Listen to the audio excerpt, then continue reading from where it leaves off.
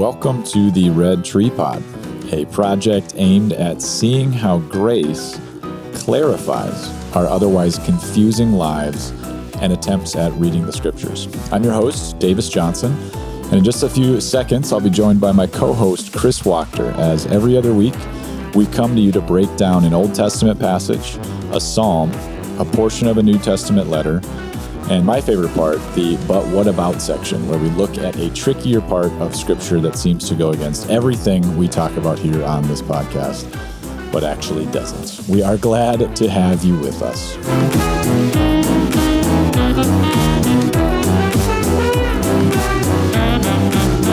Back in the saddle of the Red Tree Pod. Chris, it's good to see you, my friend. It's good to see you, Davis. How are you, brother? I'm doing well here on the heels of the Easters. Yeah, how was Easter for you, Easter weekend? Easter was, it was good. You know, I think as pastors, sometimes there's a little bit of an occupational hazard with some of the major Christian holidays for several reasons, but not the least of which is just, you know, I hope we talk a lot about how kind of every day has some Easter realities. Yeah. And so sometimes when it comes around, you're just like, oh, is this meant to feel different, or there's a specialness to it? But what is the distinction there? And so sometimes hanging out in those very Eastery passages a little bit more can bring some fresh insights. Yeah. And for me this year, love that. Matthew 28 with the women running to the tomb.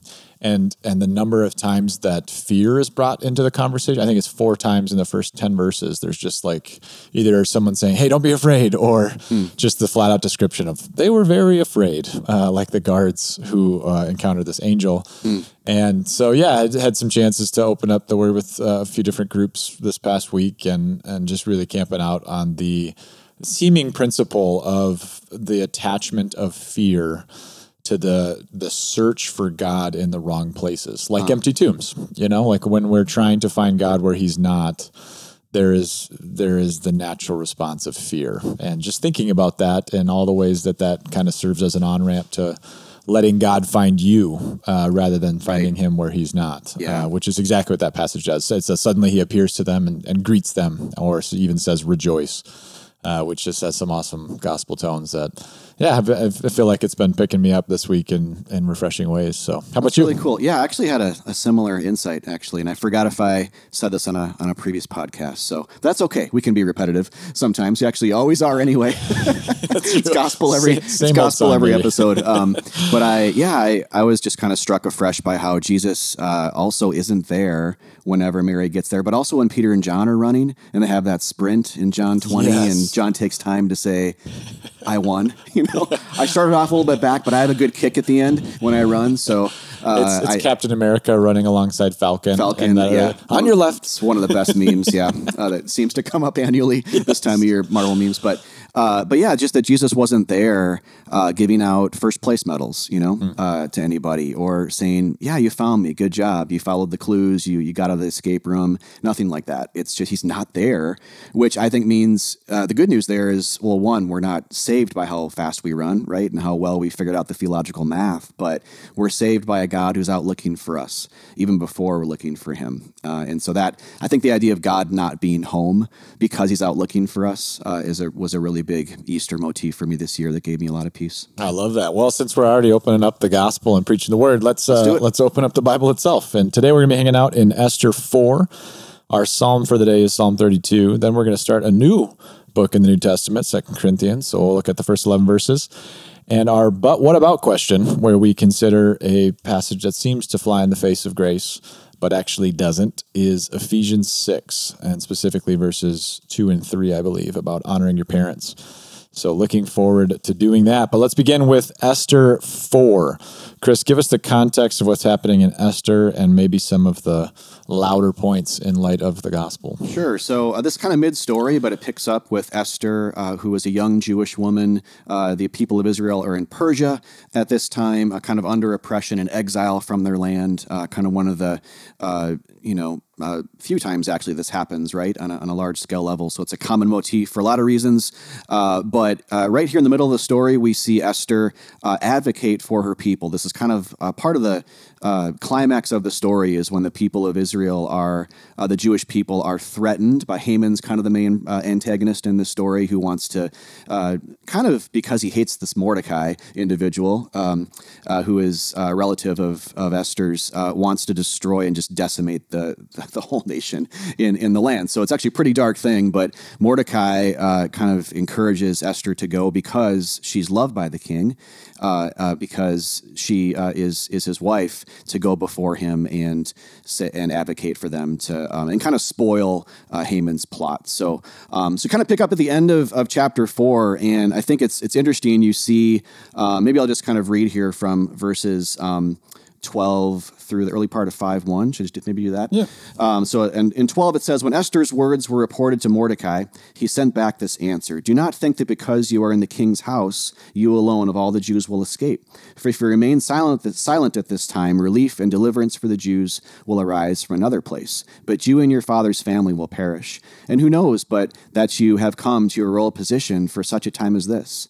Then Esther sent this reply to Mordecai: go, gather together all the Jews who are in Susa and fast for me. Do not eat or drink for 3 days, night or day. I and my attendants will fast as you do. When this is done, I will go to the king, even though it is against the law, and if I perish, I perish. So Mordecai went away and carried out all of Esther's instructions. On the 3rd day, Esther put on her royal robes and stood in the inner court of the palace in front of the king's hall. The king was sitting on the royal throne in the hall facing the entrance. When he saw Queen Esther standing in the court, he was pleased with her and held out the golden scepter that was in his hand. So Esther approached and touched the tip of the scepter. So I think a couple things that stand out to me in this is you see, at least typologically and allegorically, is you see Esther as a pretty pronounced type and picture of Jesus in how she advocates for the people here and how she goes before the king in his inner sanctuary, which is kind of interesting. So kind of like a priest before the king. She goes in, it even says against the law. So apart from the normal lawful or old covenantal ways of things, and advocates for people she loves. It even says on the 3rd day she does this as well. So kind of some 3rd day resurrection motif here as well, that God's going to do something powerful and salvific on the 3rd day. So Esther here, I think, is a type of Christ. It drives us as readers to this hope that another Esther is going to come in the future, and even at risk for his life, like Esther says here, if I perish, I perish. With Jesus, it's even more pronounced, right? Because he's going to be one who will perish for us. But she enters in like Christ will enter into the inner sanctuary, like our high priest, and do something apart from the normal flow of things, apart from law and by grace, and with that, she will successfully advocate for the people and spoil the plot, and the story goes on from there. So we don't see the end of that, but this is kind of the climax here where we see this is really it. This is where the king says, because of this, because you did this, because of my love for you, I'll listen, and I will eventually, as the story goes on, he says, I will not allow the people of Israel to be destroyed. So, yeah, really insightful. And Esther has, for a long time, been pointed out as a book where God is silent, where you don't have the mention of God, or you don't see his movement. His hand it seems invisible in so much of this. But I think the tools of typology and allowing Christ to speak, especially in more of a Luke 24-like manner, where he's interested in helping us recognize him, right? Like these 2 guys on the road where they didn't recognize him. Jesus wants to say, do you recognize me? Even in the pages of these scriptures, I'm not being silent. In fact, I'm showing you my hand. I want you to see all that I'm doing. And it usually looks like me. That's one of the ways that we're able to see what he's up to. And especially this language of for such a time as this. I mean, it just echoes of the New Testament's overemphasis on time itself was a construct created by God. So at the fullness of that time, Jesus would bring everything God is trying to say into full focus, especially when he dies and rises again 3 days later. That's the Galatians 4 language. At the fullness of time, he was born under the law and handed over that he might die and bring freedom to those like us and like these people that Esther is trying to set free. He's bringing relief and deliverance, I think is the words in Esther 4 there that I think is just preaching good news to us. The other thread I was just fascinated by when reading Esther 4 coming into this was just this scepter language. So this is back up in, I believe it's verse 11, where it just says the king has but one law. This is so fascinating. The king has but one law in ruling this kingdom, that the people who approach him be put to death unless the king extends the gold scepter to them and spares their lives. And so it's such fascinating imagery that, first of all, you just have one law, this kind of almost Gardenish law that if you do this thing, you're going to die. And in this instance, the doing the thing is approaching the king. That's the one law. You can't approach him or you're dead. And he has this scepter, and a scepter is a very biblical word that comes up over and over again, very messianic, but actually usually looks like justice. In fact, the number of times it comes up, it's all about justice. So you have Genesis 49, that the scepter is not going to depart from Judah, but he's going to rule with it over these nations. He's going to cause obedience. The Psalms are replete with this. Your throne, O God, will last forever and ever. A scepter of justice will be the scepter of your kingdom. Psalm 45:6. And so you see with this picture of a scepter, it's something that a king wields to bring about justice in his kingdom. But here in this instance, if you caught it, Esther's language is that the scepter becomes this scepter of mercy, that those who the scepter is extended to are those whose lives are spared. And it's a golden scepter. It's drawing our attention to this, the value of this thing. And it's kind of, I think it's meant to slow us down and just consider that, of what a funny surprise that this thing that usually results in the death of people or the backbreaking of nations is now the very tool that is sparing lives. And to me, that sounds a lot like when you have the collision of justice and mercy in other places. And that, again, the fullness of time brings this about. Romans 3:25 comes to mind, that God presented Christ as a sacrifice of atonement through the shedding of his blood to be received by faith.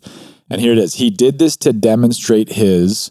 And if I was just to ask, like, what do you think he's demonstrating by presenting his son as a sacrifice of atonement by the shedding of his blood to be received by faith?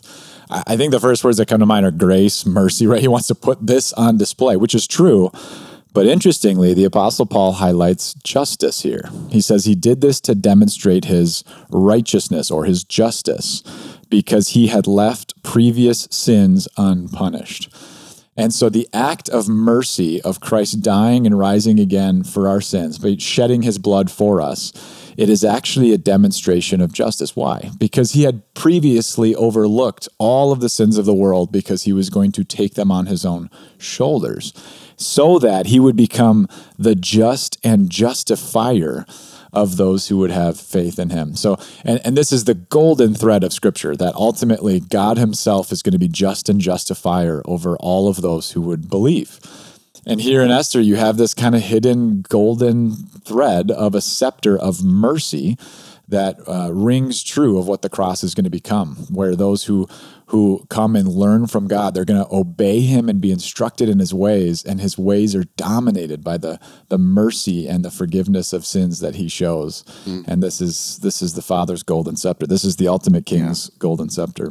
Well, it's very one thing, right? Yeah, like you said before, but it's the scepter too is kind of this one exception clause, like it's just really interesting that Christ later becomes that clearly for us. There's only one way to be saved, and it's his work, his obedience to his Father, so in that way he's very scepter-like as well. So we always die when we go before God, no matter what. We always perish, except when the scepter's extended, except when this one thing happens.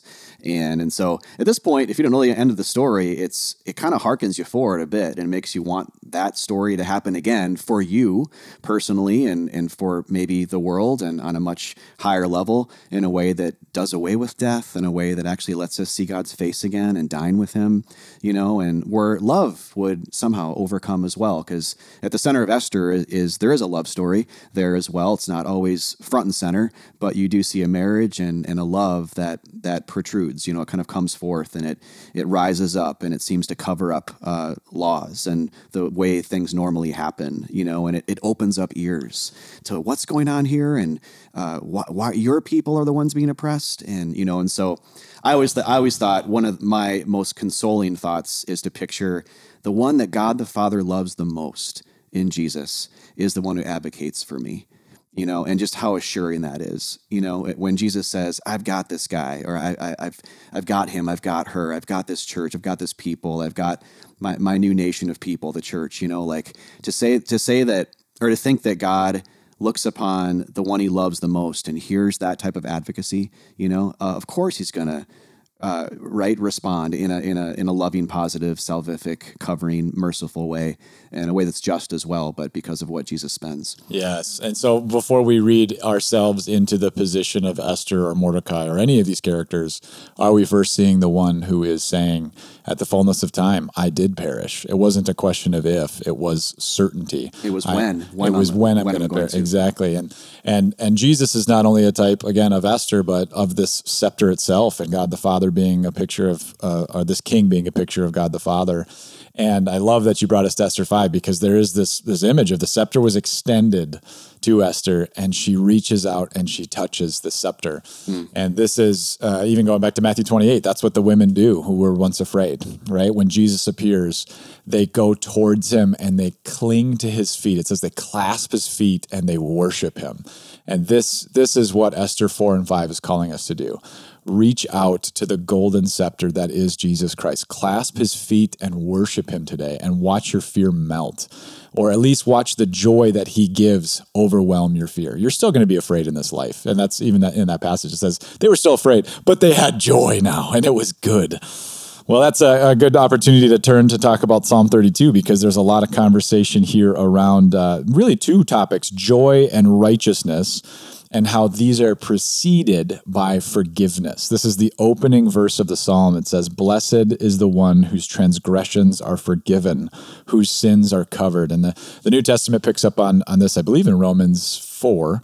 Paul is going to quote this and go out of his way to show this is an Old Testament idea, and especially this the way the psalm goes out of its way to say forgiveness is at the root of what joy and righteousness are how they are going to come to you. Where else are you going to want to go with Psalm 32, Chris? Yeah, I think some helpful things here, kind of a la Romans 4, is just this idea that there's blessing, there's salvation and closeness to God when your sins are covered. So when I see the phrase sins are covered, I think, what does it not say? It doesn't say, blessed are those who somehow figure out how to stop sinning completely, but it says when your sins are covered up by a foreign object, that doesn't come from you. So it's very blanket imagery or clothing imagery. So when I think of Christ, or the apostles talk about Jesus kind of like a robe, in the New Testament, I think of that. I think that he is like this foreign to us object, right? It doesn't come from us. He's objective to us. It's not a subjective thing that we're doing to cover it up, not an internal thing, but an external gift that we're given. And we're just encouraged to put on Jesus, to put on the robe of his righteousness. And that's what makes us saved, not any kind of moralistic call to clean things up from the inside and get our act together. Or kind of to go back to Esther 4, we go in this way. We go to God against the law, or opposite, or apart from the law. I think Romans 3 says that actually as well. The righteousness of God comes apart from law, even though the law and the prophets testify to this coming new righteousness that's from God. It's a type of righteousness that's apart from the law. It's altogether different. It comes down in a personified form, being the Son of God, walks around us, pronounces blessing and peace, touches us when we're sick and leprous, and makes us clean and well. These are all things the law couldn't do. In fact, a lot of times it did the opposite. It said, when you're leprous, go away further from God. It actually drove a wedge between people and God. And so you even see things like in Ephesians 2, where it says Jesus had to come to put the law aside. That was the only way to get Jew and Gentile to hang out, because it drove, the law itself, by definition, drove a wedge between types of people in the same way it did between sinners and God. And so Jesus, by his body, doesn't drive a wedge. He does away with the wedge, does away with the thing that caused more problems and incited even more disobedience because we couldn't keep it, and instead just mediates us completely with the robe that he is, or the scepter that he is, or with the blood that he pours out, right? Yeah, and this is why Jesus had to deal with the sin problem itself, is because we are under this burden of law that is directly attached to sin, and it's calling out the sin that dominates us, and all of the ways that we're trying to atone for sin ourselves, they run rampant. And so in verse 3 and 4, we hear from the writer of the psalm that when I kept silent, my bones wasted away through my groaning all day long. For day and night your hand was heavy on me. My strength was sapped as in the heat of summer. And I really, really resonate with this imagery. I, in fact, think of recently we were looking at have you seen the Full Swing documentary on Netflix? All of it.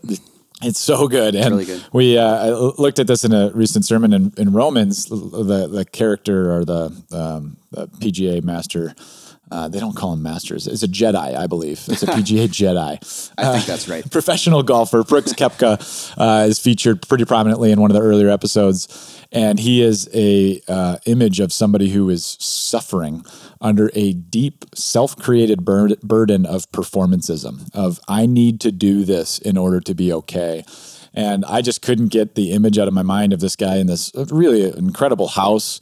But he's about to get married to a woman that he seems to be in love with. But no matter how many times they show them just at home, right, where the place of love and rest really grow and become more by the blessing of God, he looks a lot like what's happening in the Psalm, where somebody is just having the strength sapped from their bones because they can't get out of their own head of needing to do better or do the right thing. Or in his mind, it's not even the law of God that's sapping him. It's the law of his own mind, which is, we'd say, is derivative of the capital L law of God. And he looks gauntly. I mean, he's probably 27 years old. He looks like he's 55. And he even, I think, flat out says, like, my fiance will be talking to me and I just can't turn off the golf. I'm constantly thinking about it, and it's mentally tormenting.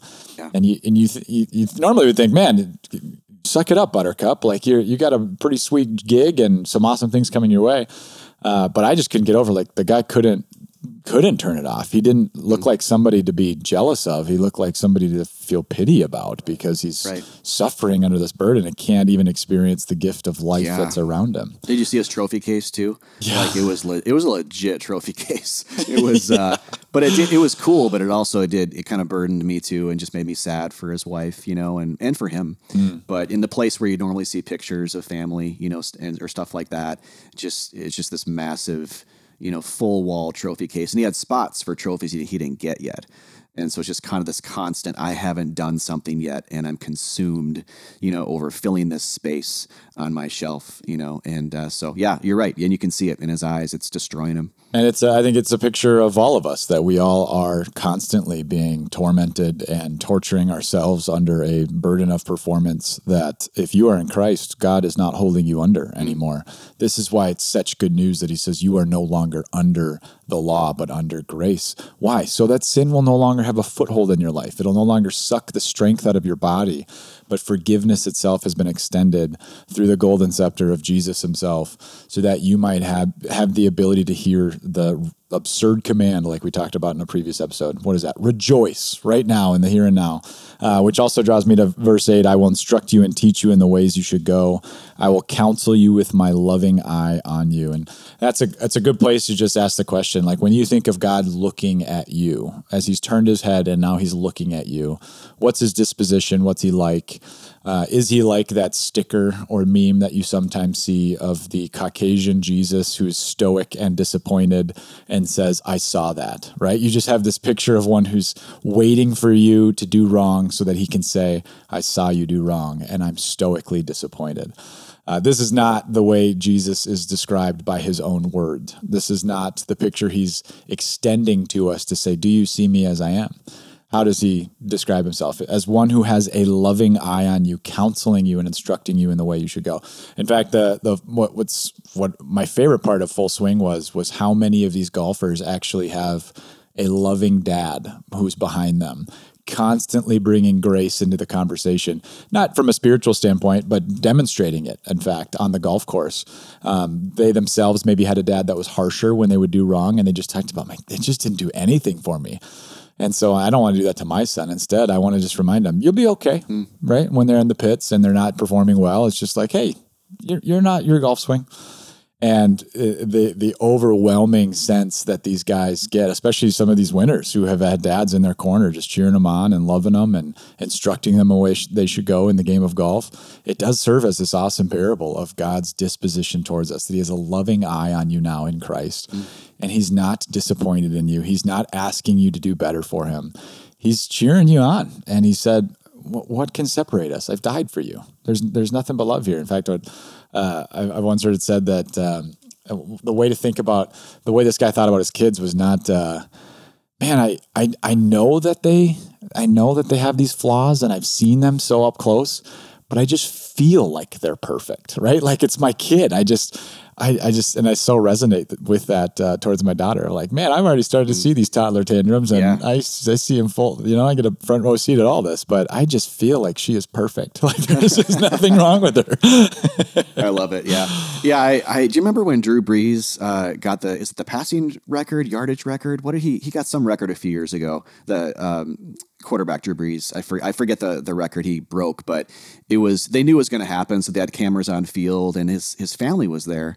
And his son came up right after he broke it. And I think there was just kind of an endearing moment. But I remember being a little bit disappointed with how job focused and football focused his comments were.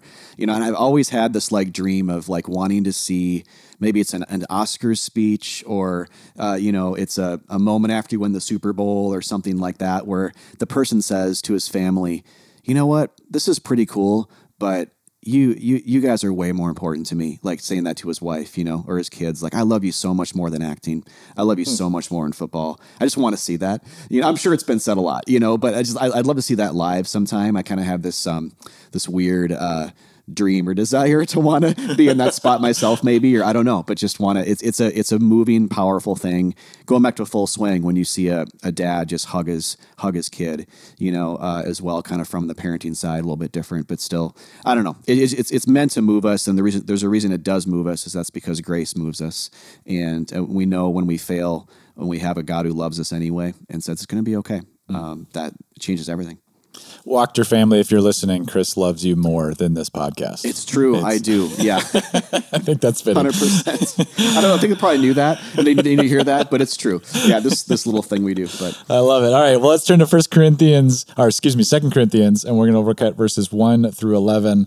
The maybe title that's above all of this is Praise to the God of all comfort. Chris, where would you want to go with these first 11 verses? Well, it's an interesting thing for Paul here. He, in a lot of his letters, he does this. He kind of goes back, and he's not bragging. He's just trying to show love. When he says things like in verse 8, so 2 Corinthians 1:8, he says, "We don't want you to be uninformed, brothers and sisters, about the troubles we experience in the province of Asia." And I think it's when I hear that, I think of a very loving guy, a pastor, really, and he's looking back and he's saying, "I suffered for you guys, and I want you to know that." It's almost like this is a thing we don't normally say, and I think there's a reason for that. I think that Paul here is playing the role of Christ. He is the apostle in a way, and I think a lot of his letters are meant to be love letters to us. We talk about this a lot in this podcast, actually. That's an important, not that he's not a picture of us as well, and there's a lot of ways he is, and we'll even talk about some of that today, but in this way, I think this to me is synonymous with Jesus saying, "Look at my scars. I want you to see my scars." Not because I'm bragging about what I did, but because I want you to know how much I love you. And so like even on that, first evening, I think it was in John 20, the first Easter Sunday ever, it's only been a few hours since he rose, but he appears through a locked door, through concrete wall or whatever, and miraculously and shows up to the disciples. And the first thing he does is he shows them his scars, and so I think, like, to me, when I see Paul do this, before I see anything about my life and about my role as a pastor or my role as a Christian or my role as having Christian friendships, I see Jesus and his posture towards me. I see him saying, I don't want you to be uninformed, Chris, about the trouble I went through on Calvary. Like, I don't want you to be uninformed. I want you to be informed about the gospel, informed about my sufferings, because it's my love that will change you, not anything else under the sun. It's my love that will shape you. Certainly, and that's also found in verse 6 there. If we are distressed, it is for your comfort. I mean, what a gospel proclamation, what a witness to what Jesus is saying to you. My distress is for your comfort. This is what the cross means. Every time you look at a Christian church and it has a cross on center stage, it's saying, this is my distress for your comfort, from me to you. And I definitely think the Apostle Paul is trying to put the gospel in neon letters for us. And he is also showing us, like you said, he is a type of us as well. And I think this whole passage just kind of screams or flies in the face of, in a contrary manner, of God will not give you more than you can handle, which is maybe something you've heard over the years. And frankly, it's not true. I mean, I think the Apostle Paul here is going to tell us that, what does he say? We were under great pressure and beyond our ability to endure, so that we despaired of life itself. Indeed, we felt we had received the sentence of death. So there's definite typology, Jesus-like language in that. And he's trying to say, this is actually for our good, and this is the Christian pattern of living now. It looks like you're going to experience pressure beyond your ability to endure, despairing at times, even receiving what you feel like is the sentence of death. But the next verse is critical. This happened so that we might not rely on ourselves, but on God who raises the dead. And he goes on to say, and he's going to deliver us again in the same way that he saved us by grace alone. He's going to continue to do this. He's going to bring forth the bread and the wine so that we might take and eat and drink and be reminded that we are falling forward, but being raised up. We're falling upwards in another sense of, it's like a helium balloon is attached to your back, and all your stumbling and feeling under pressure and despairing of life itself is so that you can stop relying on yourself. This is what God is interested in, that you might learn how to rely on the one who has scars, who came back from the dead himself and continues to raise dead and lifeless things. It's encouraging, too, that this is written towards Christians, about Christians, to Christians, that we understand grace, but then again, we really don't, we just never get it. And so, like, the fact that God is at work, tirelessly working in our lives, whether it's through comfort or suffering, whether it's through a word or an experience, to help us understand and feel that it's not about us. It's not about our works. It's not about what we do. It's about God's grace. And so it's almost like I got this picture of, like, God working to just gently, like, unclench our fists from our lives and from performance idols and different things like that. It's like, God, if God really loves us, and if that's really what the gospel's all about, then of course he's going to be at work in our lives, even through difficult things, to make us realize that we're saved by grace, not by law. Great. Well, let's turn the page to our But What About section today. This is in Ephesians 6, and it's verses 1 through 3. Is that right? I think 2 and 3, but we could read 1. Well, yeah, I want to include the children there. Children, obey your parents in the Lord, for this is right. Honor your father and mother, which is the first commandment with a promise, so that it may go well with you and that you may enjoy long life on the earth. So we have a recapitulation of one of the 10 commandments, and I think this is why we wanted to address this in this podcast. It seems like you guys talk a lot about a movement away from law to gospel, and this being good news. And not that the law is a bad thing, but you're no longer under it. And so that's no longer where you look to for life. You look to the gold scepter of Jesus himself and all the ways that he's changing you from the inside out. And so what then do you do when the New Testament quotes the law? First and foremost, we recognize this doesn't happen a lot. And so when it does, it's worth talking about and taking interest in it. I love that it is bringing into the conversation just the command of children to honor their parents. I think of one of the funniest memes maybe I've ever seen, or It's up there. If you can even just Google instructions from parents memes or parenting instruction memes, and you'll find yourself laughing out loud alone in your mom's basement, or wherever you live. Or yes, hypothetically, yeah.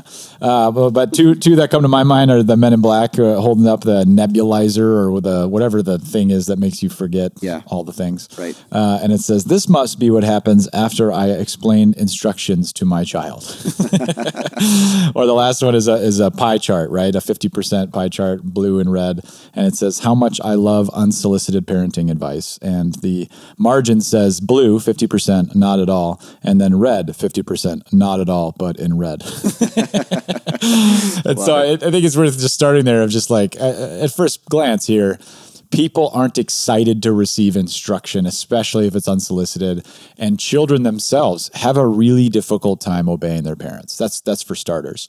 The second thing to notice is that this is in Ephesians 6, and it's meant to be that. I've heard you talk about this quite often, Chris, is that it's not an accident that the Apostle Paul put this here. He just spent 5 chapters unwinding the history of salvation, the fullness of time that included before creation was even a good idea. God had you in mind, and he had his loving eye towards you, and he was going to predestine you to salvation through his crucified son so that you might be secured in heaven from now into eternity.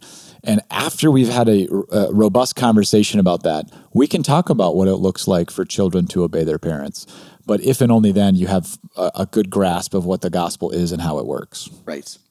Yeah, exactly. Yeah, I think the fact that it's here at the end and not the beginning is extremely significant. It's easy to miss that, but the pattern for his letters, starting with that, who are you in Christ, or even before that, what has been done for you, and then what does it mean to live out of? A lot of instructions kind of follow that pattern for a reason. And so not to talk necessarily in too much of de-emphasizing terms, because this is still God's word, but there is still a sense to which there's more important aspects of these letters than other parts.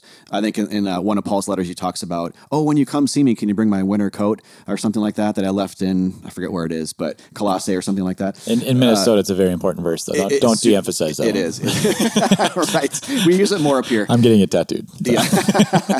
But obviously, that verse is part of God's word, but it's an example of something that isn't primary, right? And there are secondary parts, there are smaller parts, lesser parts. Jesus says, "Greater things than these will you do," to his disciples. Even Jesus there, right before he dies, he's trying to show that what he was doing is extremely significant between his birth or his baptism and his arrest, but it's not as important as Calvary. And even the things the apostles will do in the book of Acts are going to outweigh what a lot of his physical miracles were doing. As wonderful as they were temporal, they were physical. They were washing the outside of the body or healing someone from a physical ailment. And he's saying, you're going to do something better because you're going to heal people from hell and from the disease of being distanced from God and the leprosy of sin. And so in the spirit of that, I think the letters they take the mantle, they take the baton from that, and you see Paul highlight the important things at the beginning and then talk about the tributaries that flow out of the main river or the main headwaters after that, And so, I think you're right. We can have healthy, gospel-informed conversations about these verses only after we read the first part, and that's kind of what you see Paul do here, right? You see in chapter 5, he is talking about wives and husbands as a picture of Christ's love for the church. So husbands, love your wives. Wives, reciprocate that love, respond to it, respect your husbands. It's a drama. It's a demonstration. So it makes sense then you'd see another aspect of family life in kids and parents having that same kind of thing. When kids are honoring their father and their mother, it's like they're actually a picture of honoring God. And that's why I think you see this promise listed here where Paul says, it's the first commandment with a promise, verse 3, so that it may go well with you and you may enjoy long life on the earth. Like if you're following Paul's typological way of thinking here, what he's really, I think, saying beneath the covers is that when this is happening healthily in a family, it's a physical demonstration of the church honoring God for saving them from their sins. And that's what gives us life on the new earth, that on the other side of all of this, which we all are longing for. So.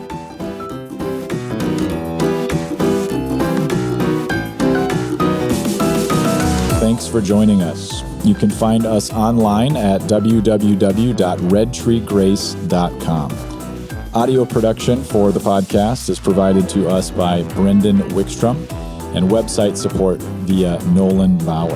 And if you like what you heard, please do drop us a rating or a review on iTunes. Or don't. Either way, we will see you next time on the Red Tree Pod.